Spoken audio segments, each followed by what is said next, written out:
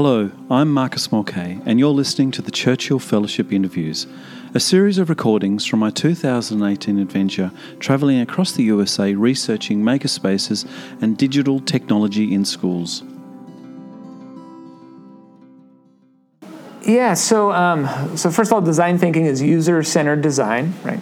Often taking advantage of the empathy piece. Yes.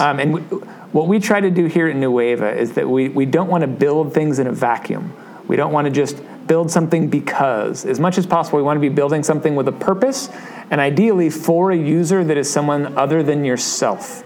Because as we go into the future, we as teachers can make a lot of guesses at what we think is going to be useful or what skills we think are going to be needed in 30 years. The one thing that I could probably stake a claim on is that there are still going to be complex problems that need solving that are going to involve people other than ourselves. So we want students to have a lot of practice in that. And the way that kind of comes out at different levels, and we change it based on how it's developmentally appropriate.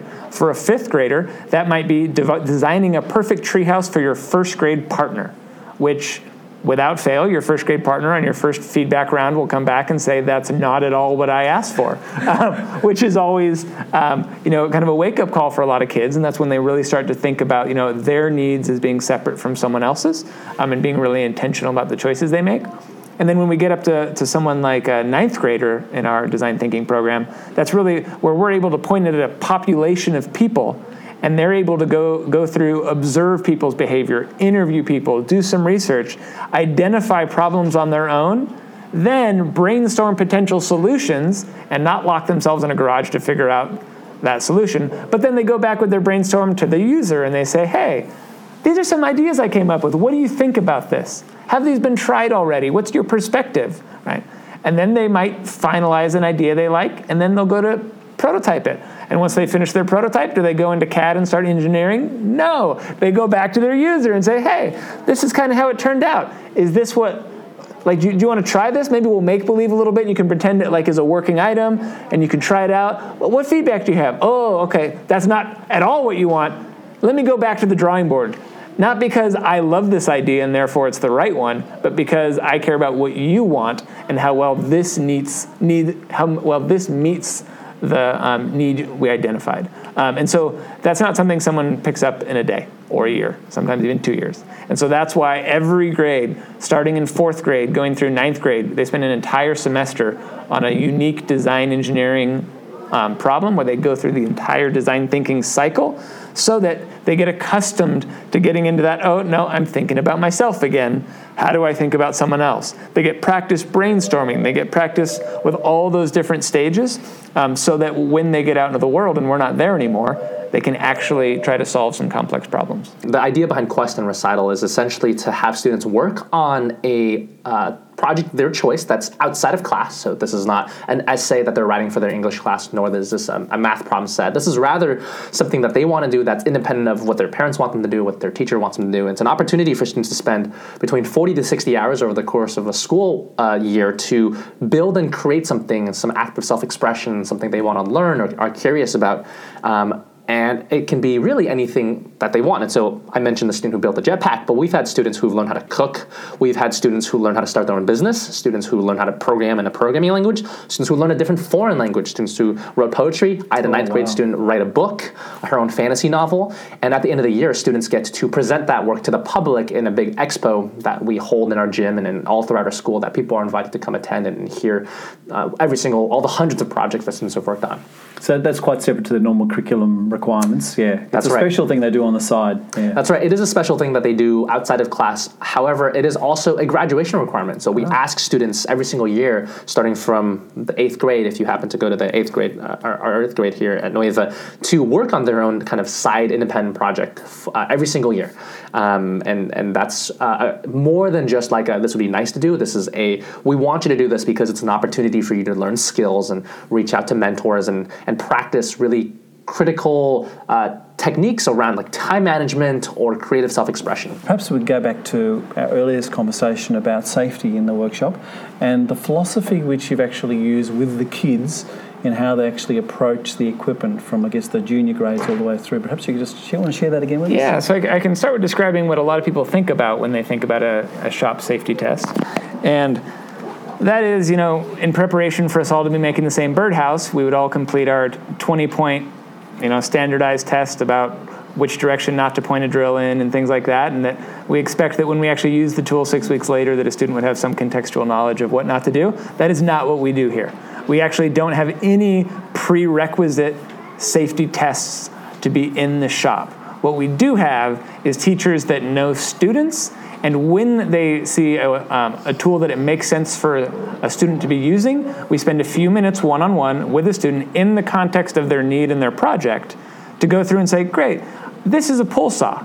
And for a pull saw, this is how we use it. And we might kind of show them and then let them try it, give them some feedback, and say some things to watch out for are these 3 things. Now go ahead, let's try it. And then we're there to let them try and to kind of be on call and present at all times to make sure they're staying safe. But the idea is that we want them to come in and get used to the kind of easy acquisition of new skills, as opposed to them walking into a shop and us putting up a wall that says, no entry unless safety test is taken. Only Mondays at 5 p.m. can you take the safety test. Like that's the simplest way to scare off kids. There was a 12th grade student last year who was very motivated and very adept with the tools as well, and he figured out how to prototype, develop, and create his own fully functioning jetpack, which blew my mind when I saw. That is unbelievable. Yeah. That's living the dream. That's almost the eternal wish of every young person to have a jetpack. Yeah, that I couldn't actually, I couldn't wrap my head around it until he showed me a video of him in a park where he had a parachute on. He flipped on his jetpack and the parachute kind of lifts him into the air, and he just zooms around through the air, maybe 20, 30 feet above the grass for quite a while. I think that was one of the most impressive things I've ever seen in my entire life, not just developed by students, but anywhere. Yeah, there's a few different things that I think were interesting. One was from an authenticity standpoint, when given the open directive of finding some social need, some students in 10th grade on their own, in their own time, found that drug use in homeless women was a problem. Right. And instead of generalizing and making assumptions, they actually found homeless women to interview, and kind of we all had a paradigm shift because they realized that a lot of homeless women were using drugs to stay up at night in fear of sexual assault. And so they said, wow, so really the need here isn't stop drug use, it's stop sexual assault. And so through a number of conversations, a brainstorming process, and a number of prototypes, they actually came up with a garment that's a little bit like a sleeping bag that women can sleep in that gives them a little bit of added protection and security at night so that they're less likely to need to take drugs to stay awake. And so that was an interesting process, which, the outcome, they're actually going for funding now, so maybe that'll become something, maybe it won't. But the fact that they were willing to engage in those conversations, which are deep on so many different levels, shows us that I think our work is working. In a completely different kind of world, we have students that are doing something that might not be as heavy on the need-finding side. We have a student, for example, that has been working on a go-kart for years now and started really kind of struggling, didn't have the engineering skills yet, wasn't super open to feedback yet. And over the years, based on us really talking about okay, how do we iterate that? How do we get feedback on your design, right? Didn't listen for a while, but eventually got to a point where he is now, years later, has a steel fabricated, precision made from scratch go-kart that he can drive around. That is CNC machining, precision fabrication, precision TIG welding, custom brake systems, like everything you can imagine. And this was a student that over time is now someone that I have full faith in to be as safe as possible, that I have full faith in will ask for help when he needs it, and all because we gave him this opportunity to go through this process over again and over again and over again, where we were influencing and giving feedback, but not directing. And just over time, he didn't become better at that because we said to. He became better at that because he found out it works better. And that's what matters in the end. First Robotics is a nationwide United States competition. They hold tournaments all over the country, and our school is very, very active in these competitions. About 15 to 20% of the student body is actually part of the robotics club, and so after school they come and they build things, they assemble things. And the club has, I don't know, maybe 70 to 90 members, and it's broken up into a few different divisions. And what they do is they end up building these robots, not robots that look like humans, but rather robots that are built to perform very specific functions for the tournament competition. An example would be in some tournaments, you have to build a robot that can sort of drive through and drive on and off of a ramp, or pick up balls, or pick up plastic boxes and toss them through other objectives, and you get points and you're scored appropriately depending on how well your robot does, in addition to against all the other robots that other high school students have built. And our school has been around for our robotics team has been around for about 4.5 years now, and for a school that's 4.5 years old, we've been able to do really well at a lot of the competitions nearby. And you were finalists last year, is that right? We won actually a prize given by the robotics competition. It's called the Woody Flowers Award, and that's given to a coach of a robotics team that has made an exceptional difference in the lives of its students. And we actually had we are, I believe, in the history of that award, the youngest winner, not in terms of the school, but in terms of the coach of the robotics team. Her name is Michelle, and she's quite young, but she's been very dedicated to the team, and she won that award last year, and the entire team was ecstatic for her, because it's really, really quite an honor in the community to be able to get that award. That is amazing. One of the things you mentioned about the sourcing of products and sponsorship for the project. So these things, the kids have actually got to use their own money or manage to get sponsors from outside to help build their projects. That's right. How does that work? Could you perhaps go through that process? So in addition to students building their own robots, it takes quite a bit of money to get all the supplies and all the equipment necessary.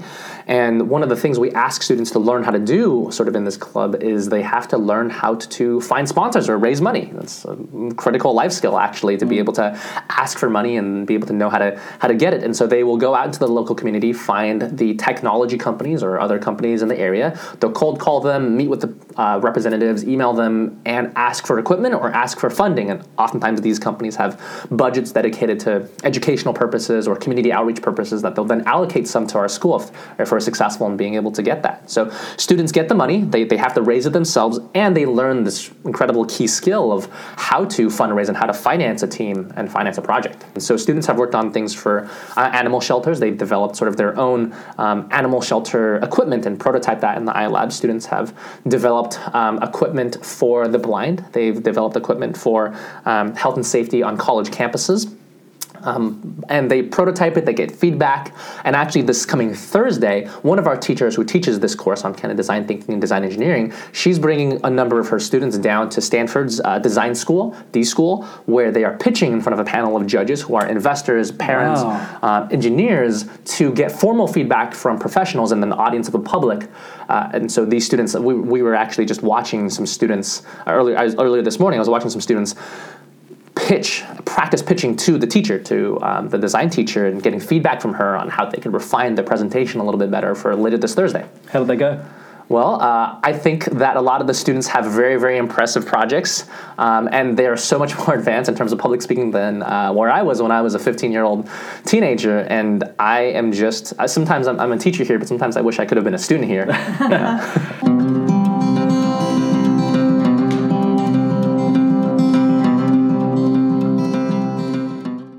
Thank you for listening to the Churchill Fellowship Interviews.